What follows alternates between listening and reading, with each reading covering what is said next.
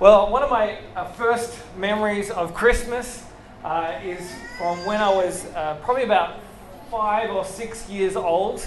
And there was a tradition in my family to decorate the Christmas tree.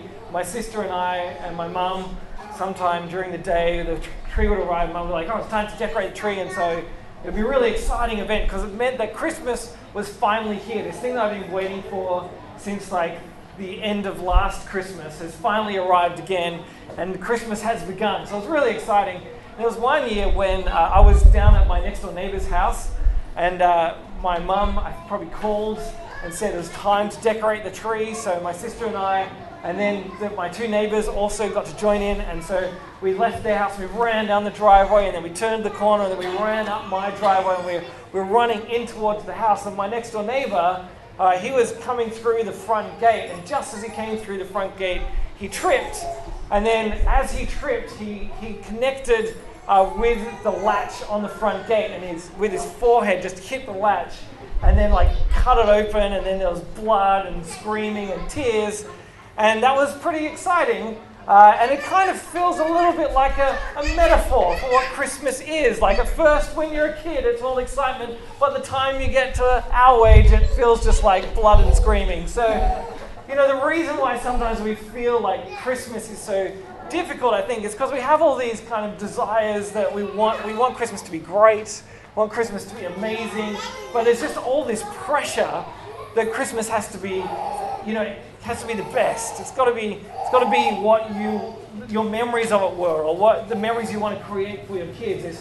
There's all this stress surrounding Christmas, and so we're going to look at that over the next 2 weeks. And I think we can kind of have a look at the stress in Christmas, and I think we can look at it in two ways. I think some of the stress comes from identity, and some of it comes from hope. That comes from or false identity and false hope. So we're going to look at these things, and hopefully as we talk about it, you agree with me. If you don't, then that's fine. But if it makes no sense to you at all, it's like that's not my experience of Christmas at all, then have a nap. That's fine. But hopefully as we talk about it, you're like, yeah, I think actually that works. So today we're talking about identity. And if I can explain this to you in a few ways that hopefully will make sense. When we think about it, I think some of the things that go on are that we have all these expectations on us and expectations that other people have of us. And the reason why we kind of give into them and get stressed at Christmas is because we want to live up to the identity that we have of ourselves and that other people have of us. So let's think about some hypothetical people. The first person, let's call him Chris. Say Chris is stressed about money. Because Chris has got to Christmas, and he and his wife this year, they decided that they're going to do it better this year. And so they're like, we're going to stick to budget, we're not going to spend as much as last time. And now he's looking at his phone app, and he's seeing how much he owes on his credit card, and it's a lot more than he wanted it to be. Because all the things have kind of conspired together, so they've just spent way too much money because they've had to buy presents for people, and they wanted to stay under budget, but when they stay under budget, those presents were probably just too stingy, so they went over so they could be a bit more generous. And then there were those people who gave them presents who they weren't planning to give presents to, those annoying people, so they had to buy them presents so they didn't, look like people who weren't present returners. And then there was all the money they had to spend on buying food at Christmas, to buy food for the people who were coming over and to buy food for the events they were going to. And then there's just paying for the extra events that there are. And then there's the fact that their holidays are coming up after Christmas, and that's a whole lot more money. And so he's just stressed because there's so much money to spend at Christmas and things are not working out the way he wants it to. Or then let's go with our second hypothetical person. We'll call her Haley. Haley is stressed because she has just got too much on at Christmas, because there's all the events leading up to Christmas, and then there's the events actually of Christmas, and she's looking at all the things she's got to do. That she's got Christmas Eve with her family, and she's got to go there, and then she's got to hang out with all her family there and be nice and happy, but then she knows she's got to run off to go to her traditional midnight Christmas service that everyone goes to, and she's always done it, so she's got to get to that. But then she's got Christmas church on Sunday morning with her family again, and she's got to do that because that's traditional. And then there's one side of the family at Christmas lunch, and then she's got to race off to go to Christmas dinner with her friends because they do that every year. And then there's Boxing Day, and she's got to go to the other side of the family on Boxing Day, and she doesn't want to not go to any of it because she knows that people will judge her for not being there. And so she's got, I just got to go to all of it and be at everything and just suck it up. And so she's stressed because she's got so much to do. And then let's go with our last person. We'll call him Alex. And Alex is stressed because he knows that whenever he goes to Christmas, he reverts back to his traditional kind of role within the family, and that's being an annoying 15-year-old guy. Even though he's like in his mid-30s, whenever he's with his family, he just behaves like he's 15 again, and everyone treats him like that. And his mum talks down to him, and his sister is, sniping at him, and everyone just sits back into their roles and annoys each other. And he's stressed because he doesn't want to go back there and do that and become that person that he doesn't want to be. And so he's stressed too. There's so much stress about Christmas, and I think all these things, the root cause of them is in identity. Because Chris is stressed about money because his identity is found in being the kind of person that he wants to be, or the person that people expect him to be. He wants to be a generous person. He wants to be seen as someone who doesn't skimp on things, who's seen as a person who does whatever is necessary to give people the right Christmas, to give them the right impression of who he is. His identity is trying to buy his identity with his money. And so he spends too much money at Christmas because he's not secure in who he is. And then you have Haley. She's stressed because her identity is that she does what everyone wants her to do. That everyone wants her to be at this event and this event and this event. And she just says yes to all of it because she wants to keep everyone happy. And she's afraid of what they will think of her, whether they will or won't, judge her for being at every event or not being at every event. She does it anyway because she wants to be the kind of person who just fits in and doesn't upset anyone. And then Alex is stressed because he doesn't quite know who he is. Or he knows who he wants to be, but he just reverts back to the person that he used to be. So his stress is also in his identity. And so if we want to get through Christmas and sort out our identity well, and in fact we can apply it beyond Christmas, then we've got to have a look at what the Bible has to say. And so we've got this passage which we read, which obviously is not a Christmas passage. But then again, there aren't actually any Christmas passages in the Bible. And I know that, there are, passages about the incarnation, and there are passages about, Jesus' birth, but there are no passages about, our Christmas. There are no passages about trees, or passages about Santa, or passages about presents, or passages about your drunk uncle, and there's not passages about having to have a nap after Christmas lunch. Like our Christmas, we don't get passages about that in the Bible, but at least we have this passage in Colossians, which is a passage which can talk to us about identity. And so what's going on in this passage is Paul is writing to the church in Colossae, and there are some people who have been teaching them, coming in and talking to them about how they should go back to not just worshipping Jesus, but keeping in the old Jewish traditions. There seems to be some kind of mystical Jewish thing going on here. Because not only are they being encouraged to do the religious festivals and have the new moon celebration and the Sabbath, they're also being encouraged to worship angels as well. So there's something, we don't even know exactly what is being taught in Colossae, but there's some kind of mystical Jewish thing happening there. And they're being pressured to say that you need to worship Jesus, but not just Jesus. You've got to make sure you do all the right things, that you attend the right festivals, that you obey the right rules, that you don't eat these things and you do drink those things and you do pray these prayers, that you fit into all the expectations that have you, as well as worshipping Jesus. And Paul is saying that these things that they do, these extra things, the extra rules and the extra celebrations that they have, that all these things that were from the old way of doing things, the old covenant, they are just a shadow of the things that are to come. The reality, he says, is found in Jesus. So now that Jesus is here, we hold on to our relationship with him, and all those other things are just a shadow. They're a shadow compared to Jesus. So we hold on to him, and when we have him, then we can figure out who we are. And he's talking about how because you're being you've died with Christ, then this is how you respond to the world. And because you've been raised with Christ, then this is how you respond to the world. Because you put your trust in Jesus and because he has made you a new person, then this is how you respond to the world. And so for us, as we try and deal with who we are and try and take hold of our identity, then we need to know who we are in Jesus. So then we can respond well to all the external pressures that we have.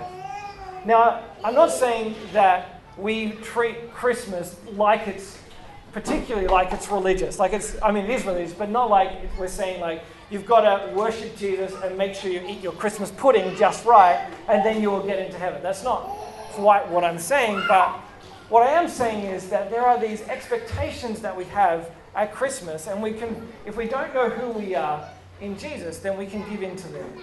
And we can be the kind of people that we don't want to be, or be the kind of people that we aren't created to be, because we let all the external pressures make us into these people we don't want to be. So, I've got two principles for us, and then we're going to talk about the baby Jesus because Christmas. So, the first one is, and this is probably pretty obvious, is that you need to know who you are.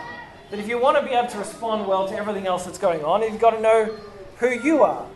Because there are so many different opportunities for you to just kind of give in to everyone else and all the expectations you have and other people have.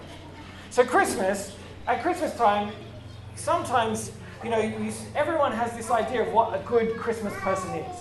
When I was a single guy, I thought I was pretty good at Christmas. Because I would buy presents for people, and they'd be cheap presents, but they'd be presents. Like if I spent like $15 on someone and it looked like I'd spent 30, I'd be like, yes, I definitely have won. And then I would maybe put on one Christmas album. I'd be like, yeah, I'm getting into the holiday spirit.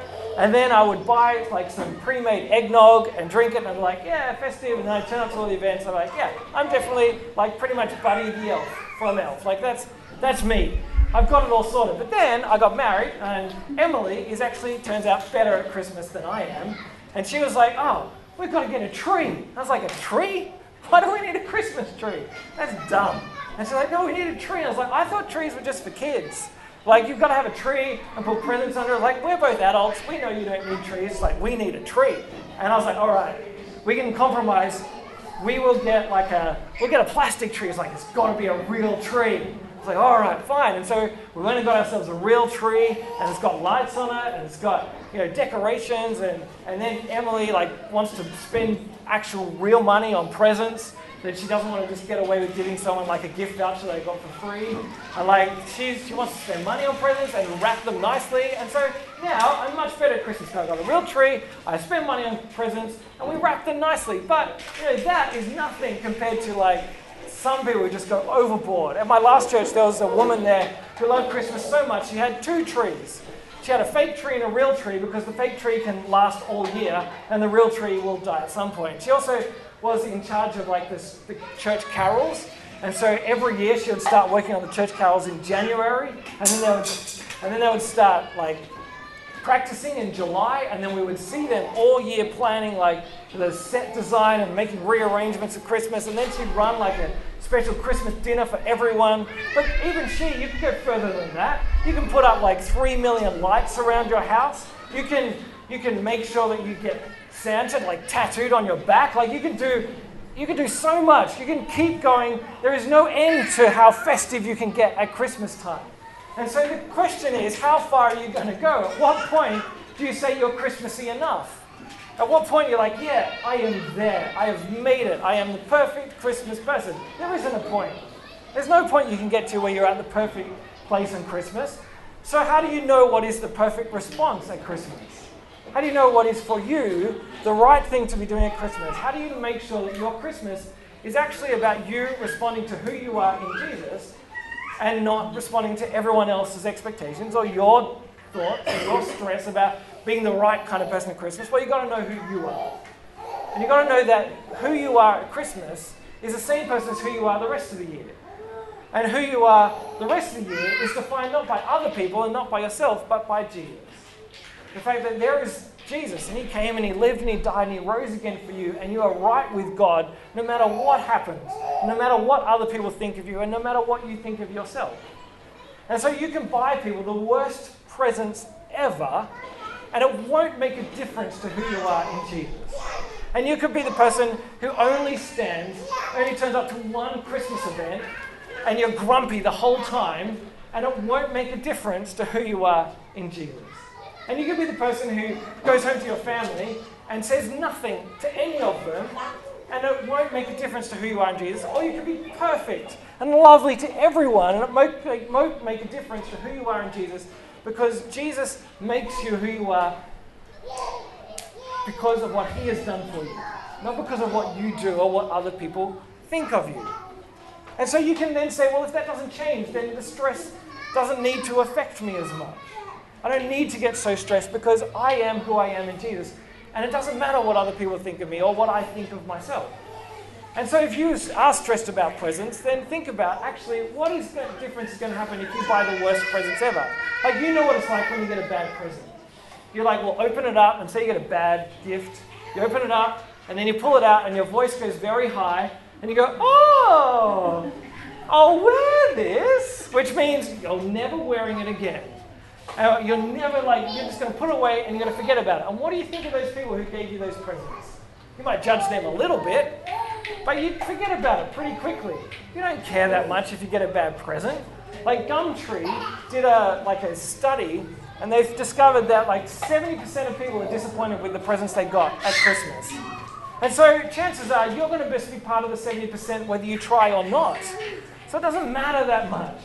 So how can you then change the way you do presents rather than trying to be the best and say, how can I love people with my present gift? How can I be the person I want to be with my present gift?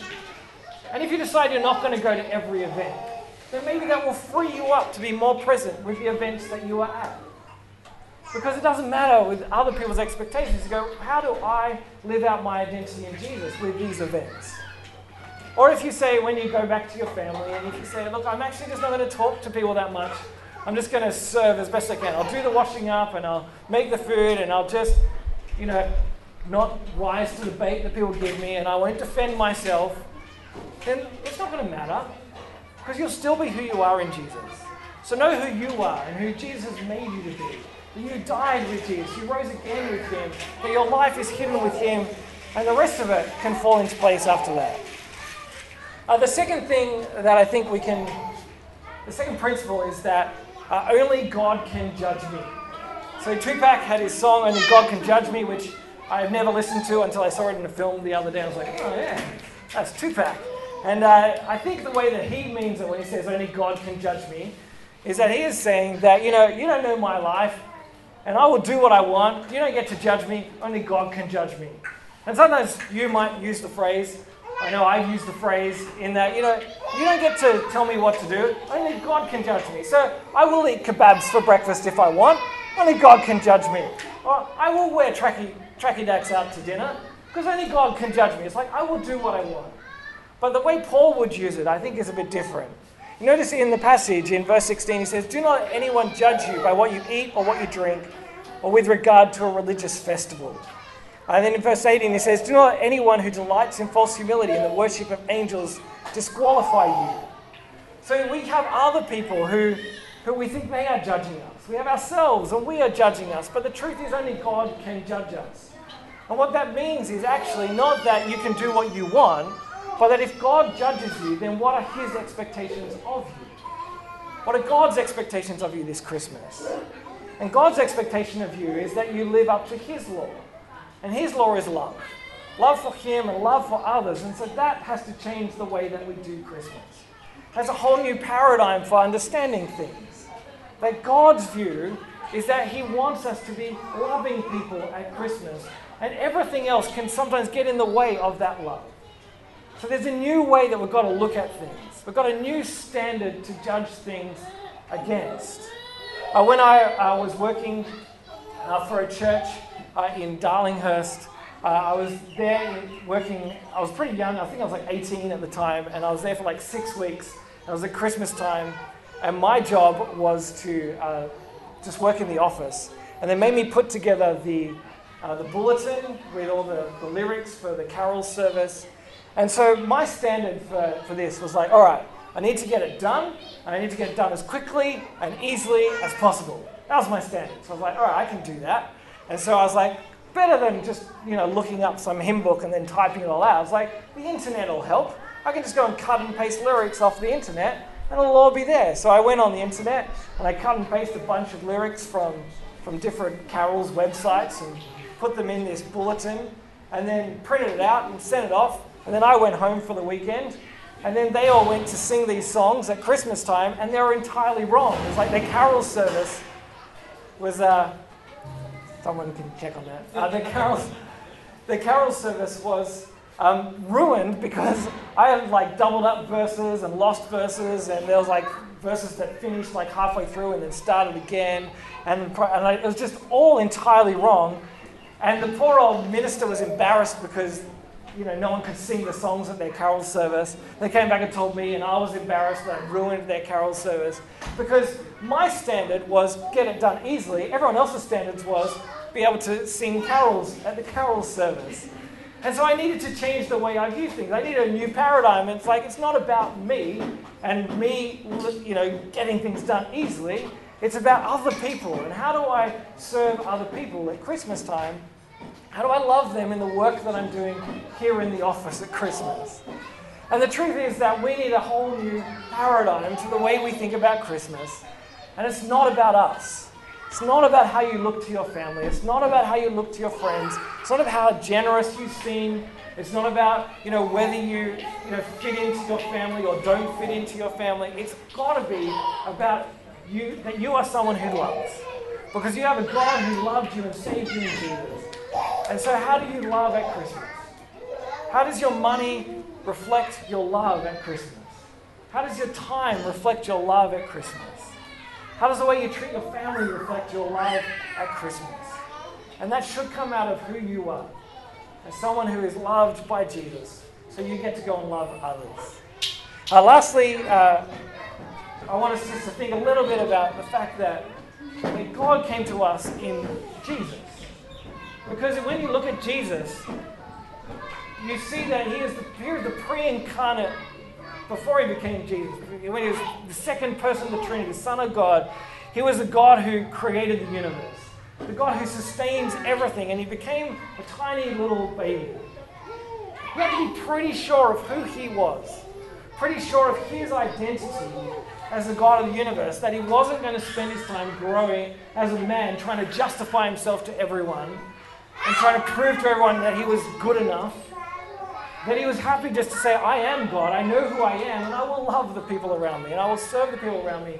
I will be humble. And he did that because he knew who he was. He knew his identity. And so if we know who we are, and we look at who Jesus is, and we want to say, look, I'm going to follow him.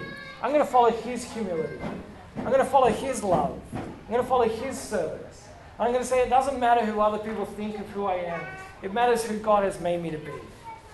And that is someone who is already loved, already saved. I am a son or daughter of God because of what Jesus has done for me, and I'll live in that this Christmas.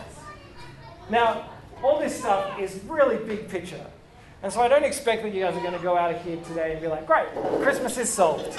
If this changes your Christmas 2%, then that's great. If you have a 2% less stressful Christmas because you're thinking about your identity, then that's great. And then you just have to, get me to preach this to you 100 more times, and then you'll be perfect. It'll be wonderful. That's not how it works. But I'm not expecting that this is going to sort everything out. But the more that we know who we are in Jesus, the more it will sort things out. The more we'll sort out our Christmas, the more we'll sort out our Easter, the more we'll sort out everything in between, because knowing who we are in Jesus sets us free to live for him and to love other people. If you're someone who is not a Christian, then what all this means for you is that you can have an identity that isn't based in yourself. And it isn't based in other people, but based in what God has done for you in Jesus.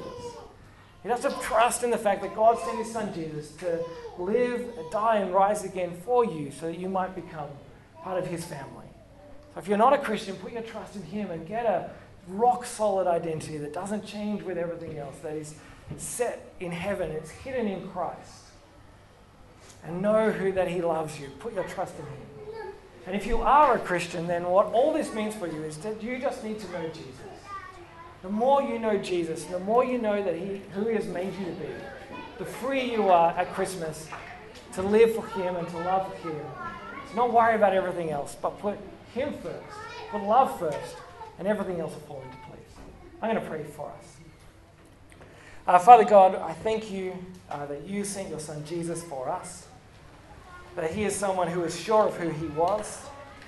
He was someone who was humble enough to become a baby, to not see equality with you as something to be grasped, but to take on the role of a servant and become obedient to death for us.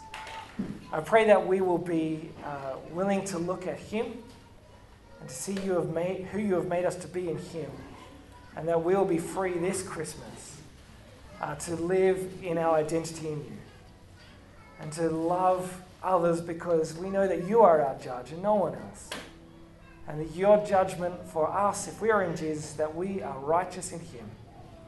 And so that we get to live in the freedom of just loving because you call us to love. Amen.